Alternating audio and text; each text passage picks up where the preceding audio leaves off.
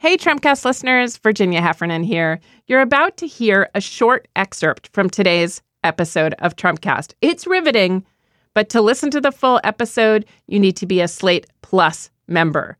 That's no hardship. You can join now at slate.com/Trumpcast Plus and listen to the whole episode and all episodes of Trumpcast ad-free. We've started making 1 in 4 Trumpcast episodes exclusive to Slate Plus members, and these are some of the best ones. We hope you'll join to hear the show and to support the work that we do here at Slate. You'll get no ads on any of our podcasts and extra content from Slate shows like Slow Burn and the Slate Political Gabfest. So sign up now at slate.com/Trumpcast Plus to get every single Trumpcast episode in full. It's only $35 for the first year. Thanks for listening.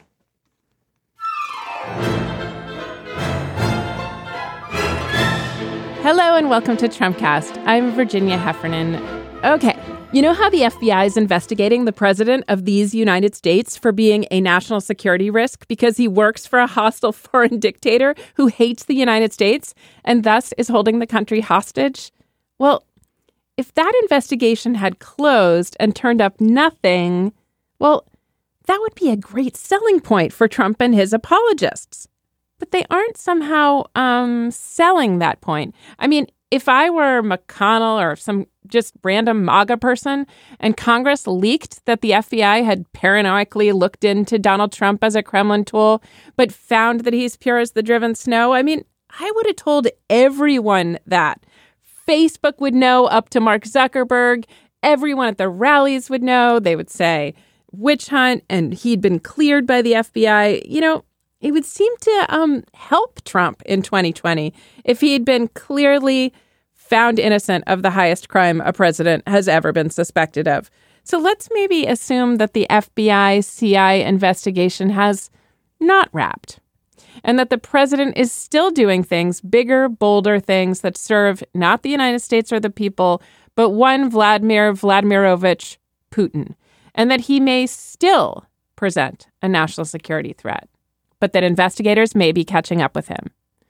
Now, this insight comes from my guest today. She's the peerless Asha Rangappa, former FBI special agent, professor at Yale, and contributor to CNN and Just Security. Last time she was on Trumpcast, she taught me how to conduct a pre-dawn no-knock raid.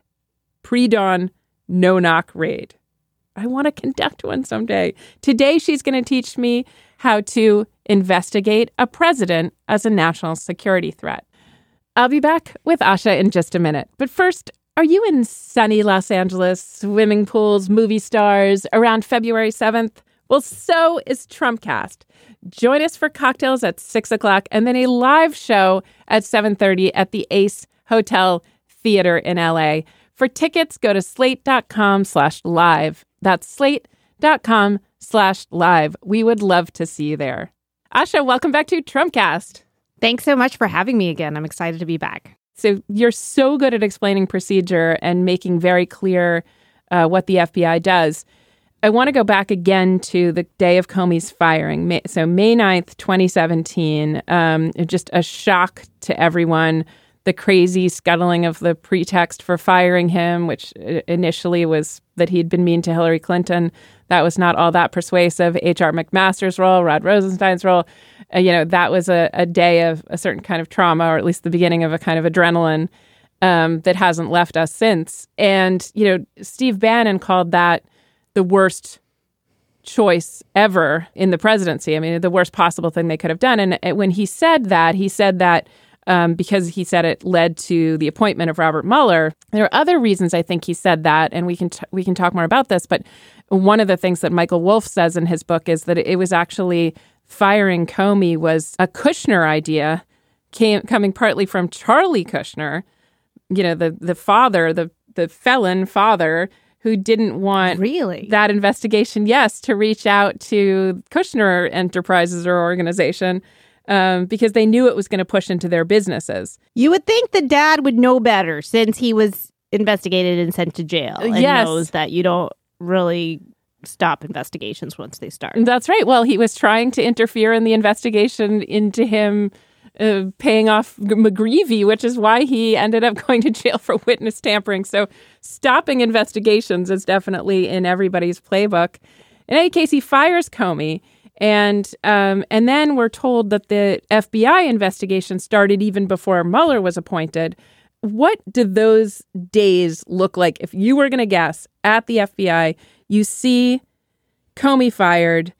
You see Trump say to Lester Holt that he fired Comey for this Russia thing. The next day, he meets with Sergei Kislyak in the Oval Office, and only Russian media is allowed in. I mean, which part of this is jaw-dropping, and how do you act? What do you fill out? What forms do you do? What do you get?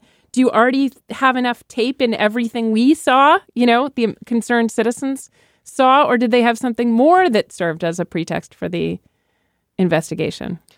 I think they definitely had much more. And so, okay, just kind of as backdrop, what we call the Russia investigation, what was reported in the New York Times as, Operation Crossfire Hurricane, that's an umbrella name for multiple individual cases on different threads of the Russian foreign intelligence operation of election interference. Mm-hmm. So what that would consist of is individual cases opened on Russian nationals, Russian companies, mm-hmm. That they might believe that are involved in this, known intelligence officers of Russia who they believe are involved in this. And then what happens is kind of like a fractal. Now that they start investigating those, they start to be able to monitor, who they're in contact with. And so when they, are in contact, looks like it's an intelligence related contact, they can open a case on that individual. And so it kind of, spreads out into a network, because what you're trying to do is establish what is this intelligence network, because, intelligence agencies always have human sources that are helping them on the ground. And how do we uncover what they're doing and what they're collecting and what they're planning to do so that we can thwart it? So in the course of this, they are going to, necessarily at some point, they're going to flip some of these people. So they're going to be collecting intelligence. They're going to be knowing what's happening behind the scenes. Mm-hmm. I mean, remember, they got Michael Flynn talking to the Russian ambassador secretly, yes. Right after, so they're collecting all of this, and they're starting to get a picture of, they issued a report in early January that Russia did indeed interfere in this election. And they have this whole background, and we don't know exactly what they were seeing in terms of context between the campaign, et cetera, et cetera. Mm-hmm. So when Trump fires Comey and he says, I did it because of Russia, and I did it to relieve the pressure that was on me. I mean, pressure by whom? Okay. Yes. And, and is he trying to do this to prevent discovery of what we've already gathered of these, contacts and communications between all these members of the campaign and Russia? And what role does he play in that? Is he involved in this? Is he beholden to this foreign power? Was he somehow feeling pressured or compelled to make sure that none of this gets exposed? And so that's the conversation. And what would happen is this then becomes another one of the individual cases that's opened under this big umbrella that probably has 10 or 20 or 30 or 100, we don't know, mm-hmm. Cases going on. And it would be opened with an opening documentation called an EC. EC stands for electronic communication, because I guess that was pretty special when it first started. And and it's going to have it's going to have a number, and it may also reference numbers of other cases to which this may be relevant. So they're mm-hmm. all kind of cross-referenced. Tidbit is that J. Edgar Hoover worked at the Library of Congress before he became director of the FBI. So the very intricate cross-reference system to keep everything connected. Mm-hmm.